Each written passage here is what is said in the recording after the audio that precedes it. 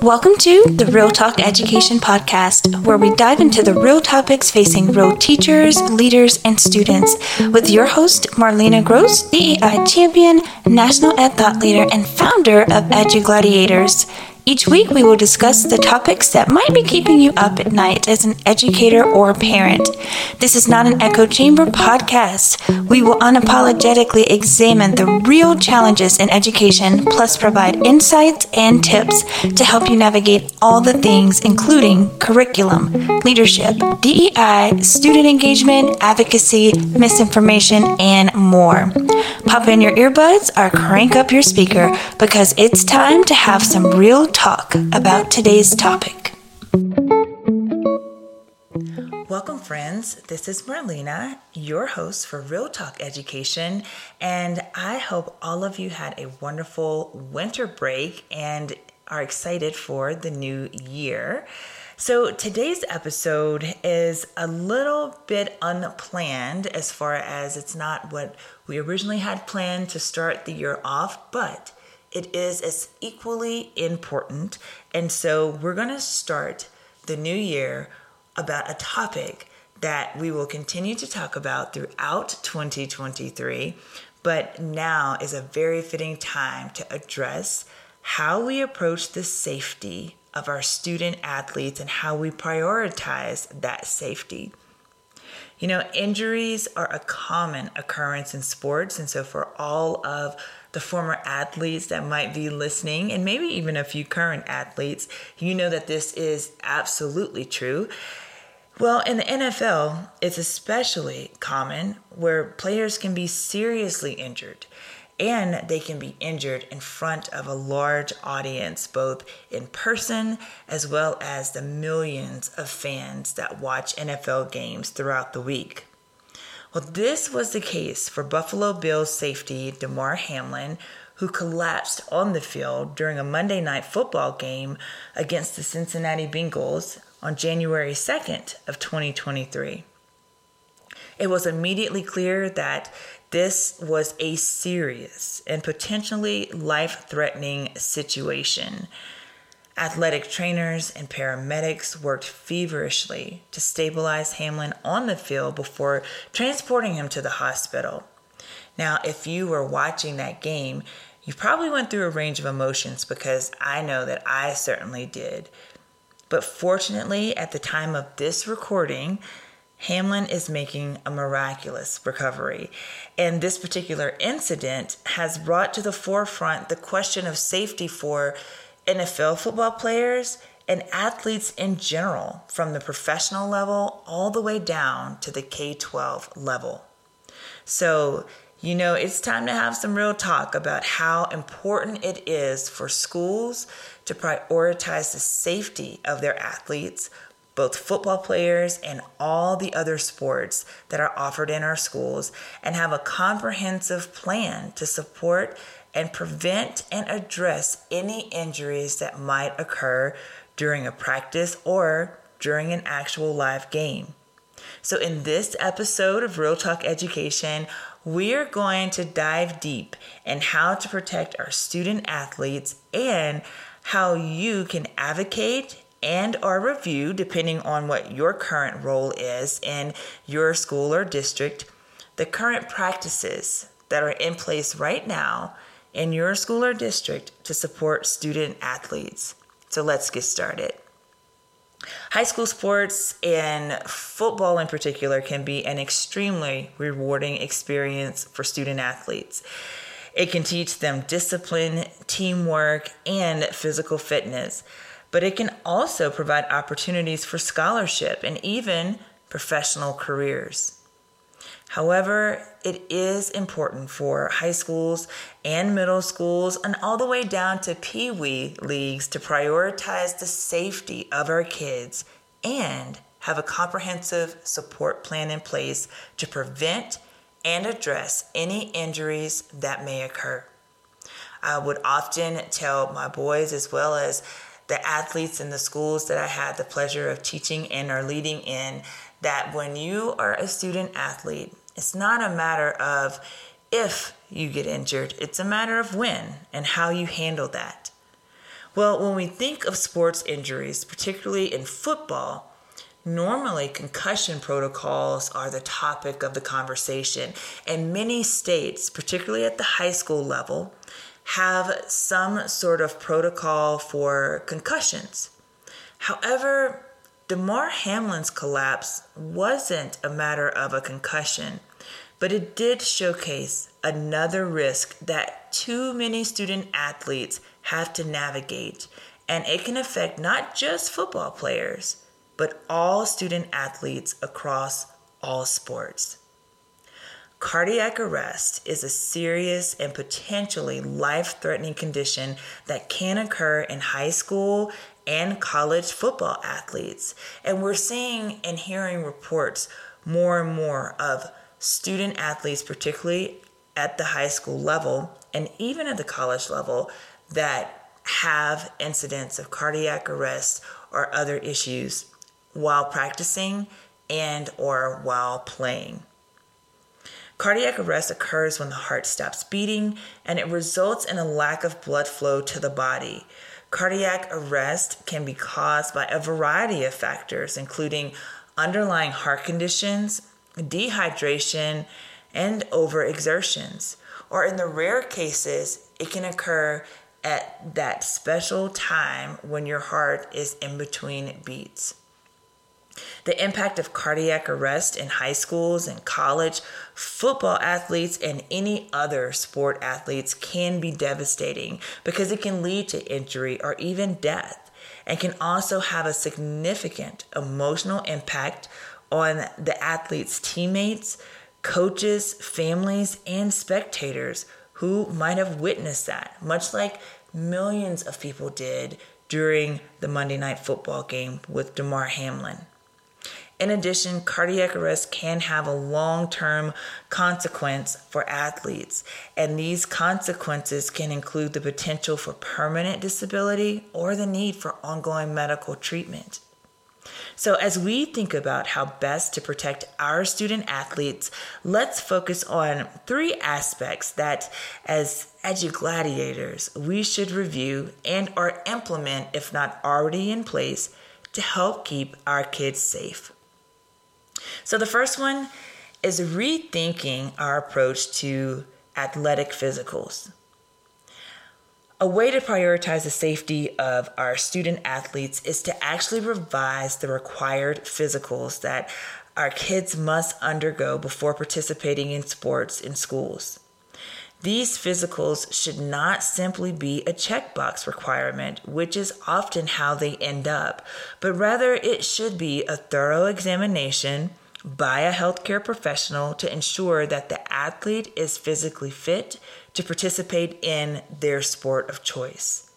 This can include assessing the athlete's medical history, performing a physical examination, and possibly even ordering diagnostic tests to check for underlying conditions that could increase the risk of injury. But what often happens is it's a series of questions to a very busy health professional that results in checkbox of fitness for that student. When we think about cardiac arrest and preventing that in our youth, it's important for schools and local healthcare professionals to upgrade their process for physicals. Asking athletes if they have a family history of heart conditions is simply not enough. Screening athletes for underlying heart conditions must become the norm, as well as ensuring that student athletes have access to proper hydration and nutrition during their practice, as well as at home and during games, and implementing appropriate conditioning and training programs. It's also important to have trained healthcare professionals on hand at practices and games to quickly identify and respond to any potential injury or trauma, such as a concussion or a cardiac event. Now, I've always shared to my close friends and family that I wish our healthcare in our country was more preventative instead of being so reactive. Some of you that know me well know that I love Star Trek, so bear with me while I go down this very quick rabbit hole. One of the things that I love about Star Trek, and there are many, many things, but one aspect that I love when it comes to being healthy, right, is their invention of a tricorder, which is a medical device scanner that literally is, in Star Trek world anyway, as accurate as an MRI and a CAT scan and all the different tests that we have to normally have several doctor's appointments for to get these different tests done, and usually only done after we get approval from insurance companies. And I always thought, gosh, if we could just have like a tricorder that could just go over people in general, but especially our athletes, to see what is happening inside of our bodies, that would be so much better and would give people a chance to really be proactive about their health care. If there's a way to have our physicals adopt this type of methodology that is similar to the tricorder in the Star Trek universe, I think we would be in better shape. But until a tricorder is invented, there are things that we can do and that our healthcare professionals can do to help remove the barriers of getting diagnostic tests done and remove the practice of having our physicals as simply a checkbox. Okay, soapbox ended. The second area that I want to share and talk about and really push your thinking on is having athletic trainers at every game and practice. Athletic trainers are an essential part of a comprehensive support plan for student athletes and for athletes in general. Matter of fact, it was an athletic trainer, an assistant athletic trainer, that was the first to start treating Damar Hamlin when he collapsed on the field. Athletic trainers are trained healthcare professionals who specialize in the prevention, diagnosis, and treatment of athletic injuries. And athletic trainers should be present at practices and games to assess injuries, to provide first aid, and make recommendations for further treatment at a minimum. They can also provide education to the student athlete and coaches and teammates and families on injury prevention and proper conditioning to help all of our kids, all of our student athletes stay healthy. Now, if your school or district does not have an adequate budget for an athletic trainer at every game and practice, then there are a couple of things that you should consider. Number one being, should you really have that sport happening, and should that practice be happening if there is not appropriate healthcare professionals there to support athletes should an injury occur? You can also consider developing partnerships with local colleges or healthcare professionals to provide this critical support. Coaches are not health professionals. Now, it definitely helps, and I feel that all coaches, both head coach and assistant coaches, should be trained and certified in first aid and CPR, but that is simply not enough. We must be committed to providing the best care for our student athletes. The third and final area I would like to focus on, and again, really push your thinking, is around our established trauma response protocols. Now, if we want to prioritize the safety of student athletes, we have to have an established trauma response protocol in place. This protocol should outline each and every step that should be taken in the event of a serious injury, such as a concussion or a broken bone, and I would even add cardiac arrest. This could include providing immediate medical attention, contacting the athlete's parents or guardians, and properly documenting the injury. Now, another aspect of the protocol that we really don't talk enough about, because as I mentioned earlier, most state athletic organizations for, in particular, high school sports, or sports in general for public schools, have outlined very specific protocols around concussion. But they may not have in your particular state. And I would encourage you to check what those protocols are for any other type of serious trauma. And the piece that is often not included is the mental health support for teammates, for fans, for families who might witness a traumatic sporting event. Self-care and community connection are imperative after witnessing a traumatic sporting event. And the American Psychological Association actually released coping strategies after Damar Hamlin's collapse on the field on January 2nd.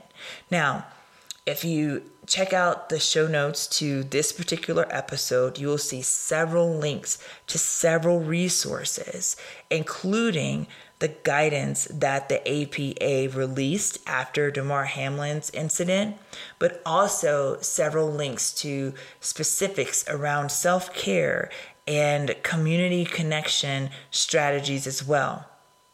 But for this episode of Real Talk Education, I'm going to just review just a summary of the strategies that were mentioned in the American Psychological Association, with a few extra tips added on as well to help support the comprehensive plan for your trauma response protocol to include a mental health support. So here's a summary of the strategies that was in this particular resource, and it's broken down by stakeholder groups. So for the teammates who are there in the game, no matter what that game might be, and that experience one of their teammates in a traumatic event, it is perfectly normal for the teammates who witnessed that event to be worried. It's normal for them to feel anxious or even fearful. School counselors and other mental health professionals should be available in your school or district if your school or district sport team is navigating a traumatic event. And they should be available to help the teammates of that particular athlete own their feelings and teach them how to seek comfort through therapy or journaling or even meditation. There is an aspect of even survivor's guilt or PTSD that can accompany the teammates who witness their teammate actually experiencing a traumatic event. And so that can't go without some type of mental health support. The second stakeholder group that the APA released coping strategies with after Damar Hamlin's incident, which again can be applied to all of our protocols that we might currently have right now in our schools and in our district, is having mental health supports for the parents of youth athletes. The number one question that many youth athletes, and maybe you might have asked yourself this if you were an athlete, is after witnessing a traumatic sporting event, could this happen to me, right? Or maybe this was triggering for you if you were an athlete and you watched the football game where this happened, or maybe you've seen and witnessed another traumatic event, whether in person or maybe, on TV or recording or film or something like that. But you might have asked yourself, gosh, I remember when this almost happened to me, or I had a teammate that this happened to. Well, it's really important that parents encourage and allow their kids, especially their youth athletes, to talk about their feelings. And parents should do more listening than speaking. The next step that parents have to take is to help their kids strategize ways to feel safe on the field. Now, I know it was a conversation in my household around, if or when, not an if, when, and as Damar Hamlin continues on his road to recovery. And once he's 100%, and if he gets, and hopefully he will get, the all clear to re-engage in the sport that he clearly loves, should he do it? Is he going to have this question of, will this happen to me again? And we talked about in my household, what would we do if we were in this situation? Would we try to play and get back on the field? Well, what I can tell you is that as parents of athletes, of student athletes, it's really important to help your kids feel safe because, again, it's not a matter of if you get injured. 90% of the time, it's when you get injured and helping your child that might be an athlete cope through that. And so for parents of youth athletes, it's important that you help your kids strategize ways to feel safe on the field. And again, check out the show notes and you'll see a link to a resource to help you strategize ways to help your kids feel safe. And it's helpful for parents to seek support from mental health professionals to help their child feel safe. I have a background in psychology, so it's much easier for me to navigate this with kids and even with my own kids, but that's not everybody's background. So as a parent, do not feel that you can't get help or you're less of a parent if you have to ask questions, seek out the help of mental health professionals to help your athlete feel safe on the field, especially after witnessing a traumatic event, whether it's on their team or on TV. And then lastly, the third strategy that the American Psychological Association shared is for spectators, for the fans. I watched it on TV, and I know that I was deeply affected. And I was just one of millions, both watching on TV as well as those that were in the stadium. It's important for fans or spectators to express their feelings to family, to friends, or even therapists if appropriate. According to the National Center for PTSD, repeatedly watching media coverage, including social media posts of traumatic events, can actually exacerbate a person's stress reactions. And this is not limited to repeatedly watching a traumatic sports event. This could be repeatedly watching any type of traumatic event, such as like 9/11 or any type of bombing or something like that. So one way that as spectators or fans, that if you are a spectator or fan and maybe you watch the game, the NFL game, if you haven't done this already, I would encourage you to just simply avoid repeatedly viewing the event on social media. One of the things that I love football, but one of the things that I really hate is when they keep replaying a bad injury.